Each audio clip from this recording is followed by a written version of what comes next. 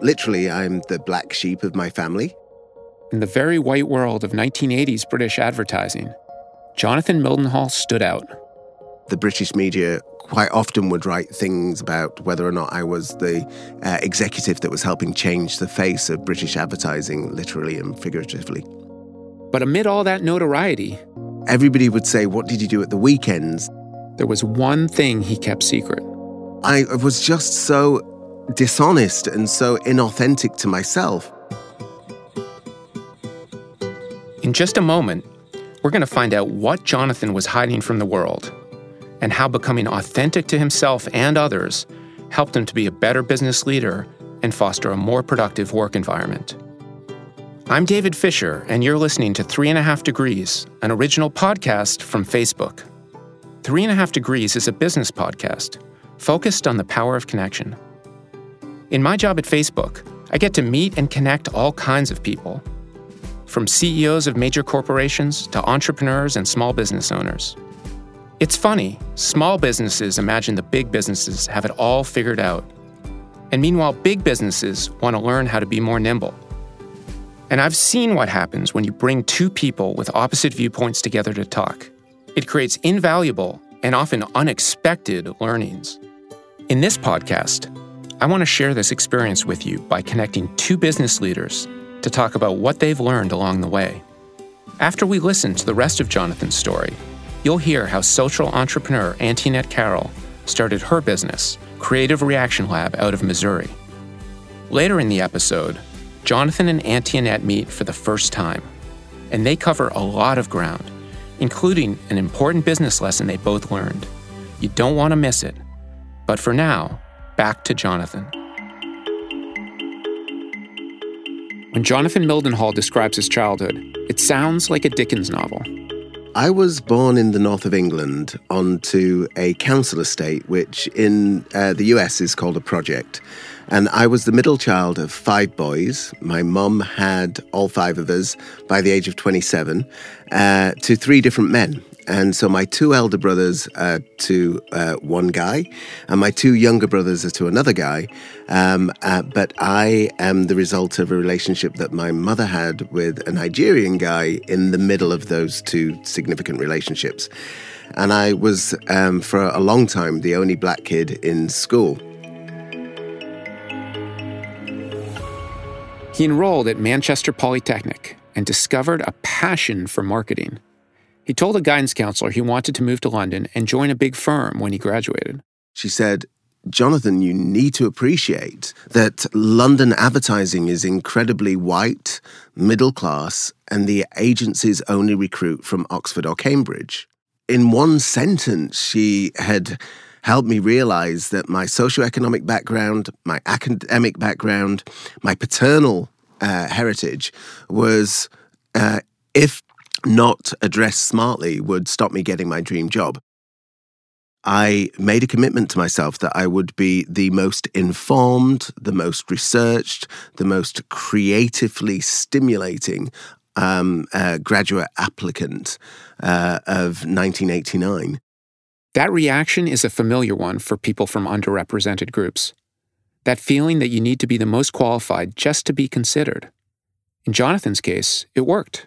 In 1990, I became McKenna Erickson London's first ever minority graduate trainee on their official program. And as a result of that, the British media have always paid particular interest in my career and in my work and have given me incredible profile. Professionally, Jonathan was thriving. It was such a exciting and stimulating and terrifying time for me as a young professional living in London for the first time. Because here I was, I'd been given this incredible opportunity, and yet I was harboring this incredible secret. The worst memories were always Monday mornings because I knew that I'd have to go into the office and I'd have to lie. He was living two separate lives. I was gay, and I was living with my German boyfriend. My weekends had been in gay clubs, dancing on podiums, wearing cheap jewelry and some hot pants. And yet I would have to create this fabricated life that I was shopping in IKEA with my girlfriend. His race had made him a curiosity. He feared his sexuality would make him unemployable. In my own mind, I thought that coming out would almost be the straw that broke the camel's back in terms of their acceptance of my diversity. He switched firms and found himself working for Cindy Gallup, one of the most powerful people in the ad industry. I was on the phone to my client, and she marched into the office, closed the door, and she sat down opposite me on the desk that was vacant, and she's drumming her immaculately manicured nails, and she's looking at me, and I'm just like sensing that she wanted a big conversation. So I made my excuses to the client. I put down the phone and said, "Hi, Cindy, how can I help you?" And she just looked at me and she said, "Jonathan, you're gay, aren't you?" And I was struck with terror. Suddenly, without any chance to prepare, Jonathan had a decision to make. In that moment, I genuinely, my mind went to, this is the moment that I will lose my job. Cindy waited for him to answer. I started to sweat, and I remember my mouth dried, my throat was taut, and I said, "Yes, is it a problem?" I remember asking her that. And she said, "No, it's not a problem. What's your partner's name?" And I said, "Frank, he's called Frank." And so she scribbled on this envelope to Jonathan and Frank, and she said, "I'm having a birthday party this Saturday, and I expect you and Frank to be there in all your gay glory," and marched out of the office. In any other context, asking someone to reveal their sexuality in the workplace would be discriminatory. No HR professional would ever recommend it. But in Jonathan's view, Cindy was offering an olive branch. This wasn't just an invitation to a party. It was an invitation to be his true self. We went to that party, and we were made to feel so welcome and so special and so normal. That the lesson I took from that is that quite often there are people that are dealing with issues of identity on your team. And if you've got the right kind of relationship as a leader, you can reach in and help them release it. And in the process of releasing it, they can become much more authentic and much more productive. Years later, he'd settled in the U.S., and as he was forming his own company, Jonathan was in a position to reach in and release the diversity of one of his employees. I have worked with this young man on my team in 3 different companies. And, you know, he's a white guy. He's a middle-class white guy. He's a privileged white guy. He's a well-educated white guy. But in all the years they had worked together, there was one topic they had never addressed. I said, "You could bring such a wonderful flavor of diversity to the workplace." And he looks at me, and I look at him, and I go, "Do you want to talk about your faith?" And even though we've known each other for 7 years, it was the first time that we'd actually had a conversation that the guy practices the Mormon faith. Just as his boss had done for him years ago, Jonathan asked that his junior partner open up about his faith. "I want you to bring your Mormon wonderfulness into the office. We can all learn from your experience of your faith." And my goodness, I have seen this guy flourish beyond my expectations as he has stepped into 100% authentic, individual, personal self. Our power is in our difference. Our power is in our different perspective. Our power is in our different cultural lenses that we can apply to the same business problems. Jonathan has now founded his own marketing agency, 21st Century Brand, based on that principle. I think differently. I behave differently. In certain markets, I speak differently. And that difference is now celebrated by pretty much everybody that I do business with. And with it comes an incredible kind of responsibility to celebrate everybody else's difference that I do business with. You're listening to 3.5 Degrees, a podcast all about the power of connection. I'm David Fisher. Up next, the story of Antionette Carroll, a graphic designer who used creative problem-solving to become a community organizer and social entrepreneur.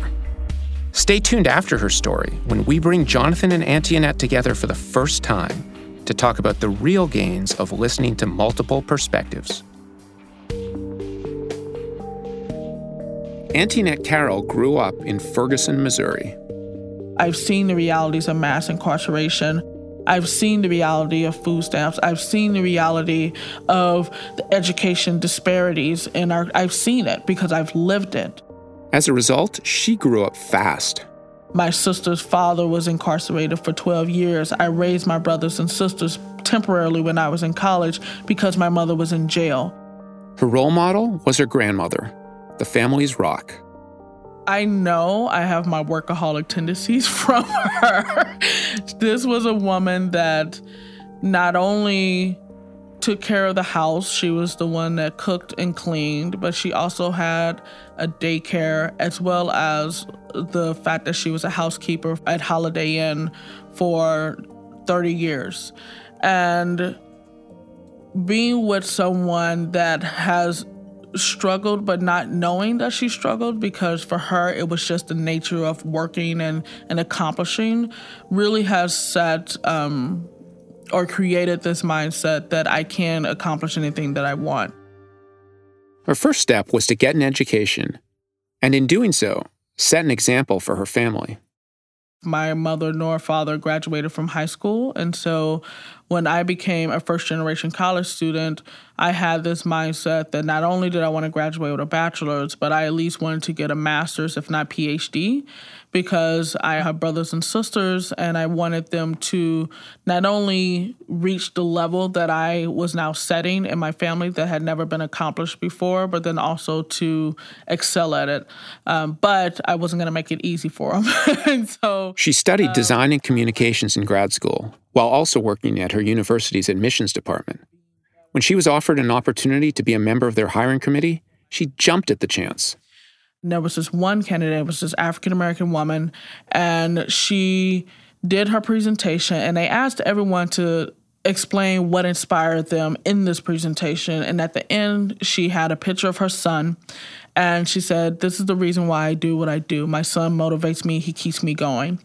And it was such a fantastic presentation. When she left, I kid you not, the conversation in the room shifted from whether she was qualified for that position to whether she actually can do the position because she was a mom.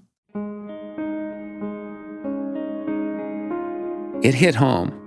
Antionette is also a mom, a mother to twin boys. I was frustrated. I was angry. I was infuriated. It was so many words. Some I can't say here because this is a family-friendly show, where I just was surprised that even in this setting, we had this sense or this tension around identity, and in a sense, it was discriminating against someone based on the fact that she was a mom. This moment for some may have potentially make them kind of shudder in and say, well, maybe I shouldn't tell people I'm a mom if I'm interviewing. But not Antionette. It actually did the opposite for me. After that, every position I ever interviewed for, I let people know that I was a mother of twin sons. If they can't support me as being a mother, then they are not going to support me in this culture, period. It was a snap decision, but it's become a lifelong mantra. Individual experiences, the things that make each of us distinct, shouldn't be hidden. They should be celebrated. That situation sparked this more radical effort in looking at how do I look at diversity inclusion, whether it's related to gender, related to race, related to economic status, because there are many people, whether they know or trying to do this intentionally or not, that are excluding others from opportunities because of different identities that we have in our lives. Armed with that outlook, Antionette started the next chapter of her career. I started my career in advertising and marketing and actually doing traditional graphic design. And I did that for almost 10 years. But in August of 2014, everything changed.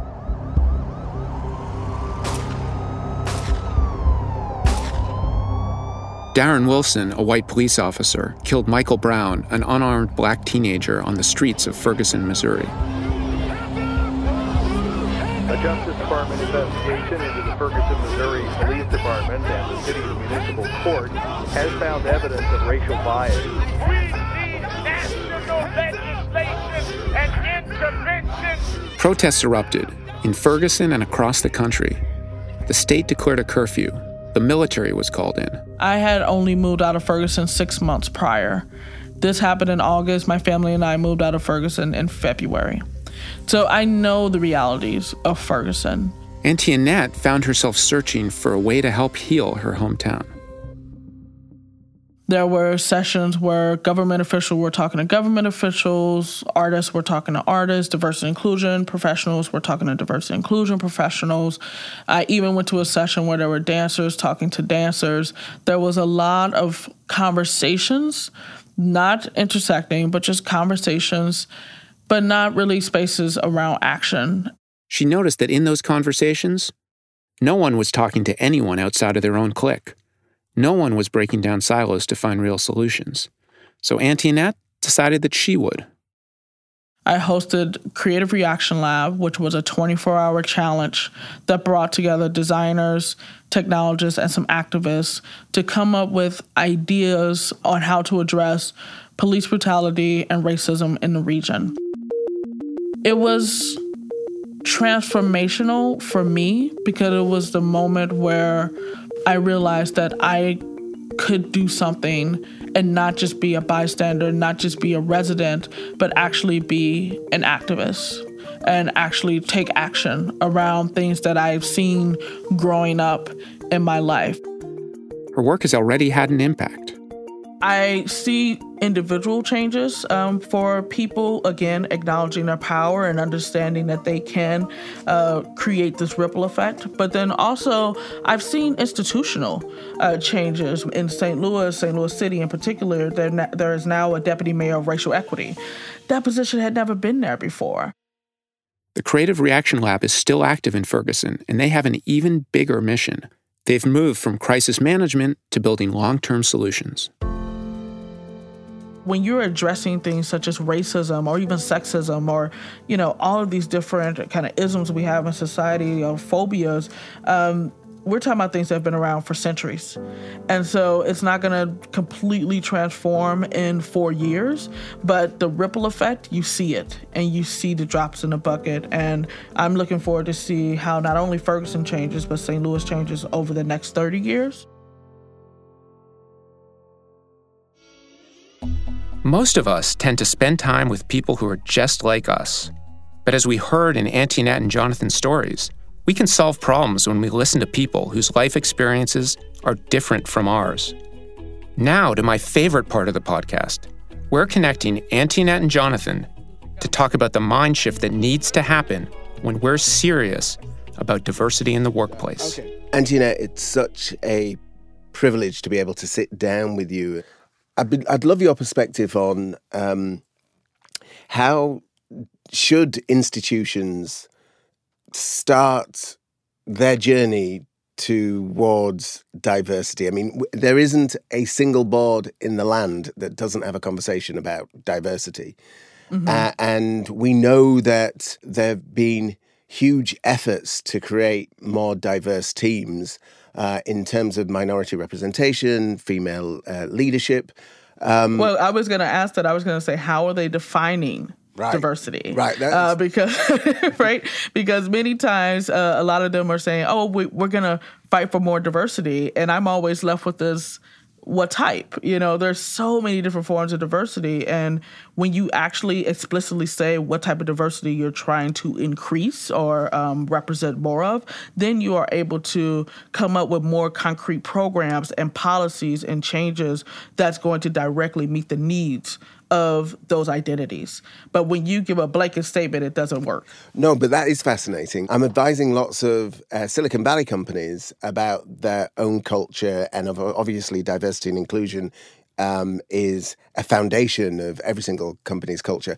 But where do you start? I start with the individual themselves, or the group of individuals that's kind of leading this charge, going through their own kind of assessment and reflection of their own biases, their own understanding of diversity, their own understanding of inclusion, equity, because ultimately institutions are led by people, and the people, their understanding is what kind of perpetuates throughout.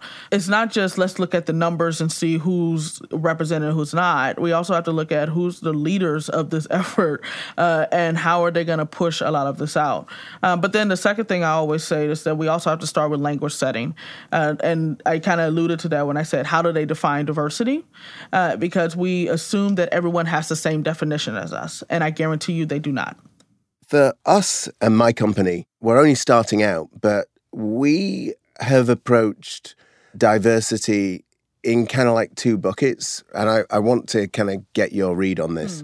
First of all, we're very, very conscious about building a team that is full of what we call endowed diverse traits. And endowed diverse traits are kind of what you were born with, and that is ethnicity, race, and gender. But then we push further and really try and build a team that is full of diversity based on acquired traits. And acquired traits are things like education and work experience, etc. I will challenge it a little bit, especially when thinking about endowed diverse traits, because that's a slippery slope, and it also depends on who you talk to. Some people may say, hey, ability status is something in which you're endowed with, but then also ability status is something in which you can acquire over time, depending on if you have like a disability that comes later on in life, you become visually impaired, you never know. And how do you straddle that, right? You have some people that will say, well, actually, sexual orientation is something you're born with. And you have some that will say, well, no, it's not something you're born with. And then there you have that conflict of definition. What I'm saying, I'm not going to say that what you've defined is wrong. I just want you to then think about how you're going to essentially kind of speak up around it when people challenge you on it and say, to be honest, because that's the importance of having that collective language, because you're always going to have people that challenge how you define it. But if it's true to what you believe, then just say that's true to what you believe. And I'm curious what made you focus on those two areas. Like, what made you want to define it as endowed versus acquired? I think actually moving to San Francisco has been a huge eye-opening for me on the whole issue of diversity and inclusion. I am coming from Atlanta, where I work for the Coca-Cola Company, and the Coca-Cola Company would have 70 nationalities, all working together on various global brands and global marketing platforms. And then I get to San Francisco, and honestly, Antionette, I am horrified about the lack of diversity in some of these companies. I didn't mean to laugh. I just knew where this was going. It truly is. It's particularly for African Americans and Latinos, the representation in some of these companies is so scarce. When you look at some of the communities in Silicon Valley, a lot of people went to the same schools, they've worked at the same companies. And so, I started to really get passionate about trying to create language around the business community in Silicon Valley that went beyond the minority and female leadership representation. Recently, there was a study that was published in Harvard Business Review, and they'd studied 1,500 VCs from around Silicon Valley. And when you look at the stats, it's really quite startling at how homogenous this group is. 70% of Silicon Valley VCs are white. Over 40 40% of VCs went to the same two schools, Harvard or Stanford. So we have this community, a very powerful community, that's investing in these companies that are shaping and changing the way that we as a human race live and connect and create and share and eat and sleep on this planet. But the financial engine behind all of these companies is incredibly homogenous. There's a few things that feed into that. Is our history, right? Like, we're talking about generational wealth. We're talking about generational access. We're talking about essentially a history of Harvard and Stanford and these larger institutions being embedded into the startup and the makeup of our entire country. And I'm speaking United States, right? But then also there's this bias that is just, it's really kind of perpetuated through this lens of comfort and through this lens of ease. And what I mean by that is that it will be easier for me to just reach out to people in my network. And most of the time, our networks directly look like us. They have the exact same experience that we have. It's easier for me to reach out to you because I, quote unquote, trust you. Versus if I actually take the time to reach out beyond that network, that means I have to then spend more time trying to trust you. And I do believe that's one of the biggest barriers out there. It's not just how do we get people a seat at the table, but then also how do we change our own mindsets or shift our understanding to allow for more time and more trust building and discomfort for something to look different. And different, I do believe, in many cases, will ultimately lead to better. Oh, I love that. Different will ultimately lead to better. That's beautiful. That's really beautiful. And how do you continually allow for that vulnerability and that accountability and that space for respect and dignity and ultimate inclusion and equity to show up? Because with inclusion, that's different than diversity. Diversity is just saying you're at the table, you're there. But with inclusion, it's saying that you are able to bring your best and authentic self. And to me, that means you're able to bring your purpose and your mission. You know, that I'm going to steal that, so I just want to be clear. Thank you, thank you very much for that. You can use it. The idea, because you're absolutely right. So many companies focus on their own mission or their own purpose, but that actually then doesn't cascade down into the mission and purpose of the individuals that make up the company. And I'm literally going to have this exercise with my leadership team next week. So thanks very much for sharing that. Thank you so much. And, you know, I'm looking forward to seeing what you continue to do in your organization, because it is needed in Silicon Valley, but also just across, honestly, the world, and just looking at how do we create local impact to global impact. So it's been such a pleasure talking. Having diverse teams can pay huge dividends, but how do you start? And how do you get it right? Antionette and Jonathan's conversation offered us ways to move everyone in the right direction. It's all about connecting with people who don't always think like us and creating environments where people can truly be themselves. It's not always easy, and you're never going to get everyone to agree. We can all get defensive about our opinions sometimes, but the truth is, our power is in our differences. And all that difference can lead to better results, not only for your business, but also for yourself.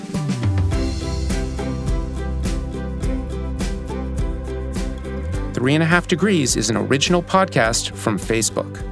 For more information, visit us at facebook.com/3.5degrees. That's 3.5 degrees, all spelled out.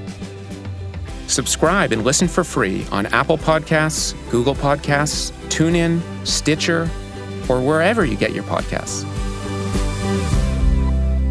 I'm David Fisher. Thank you for listening.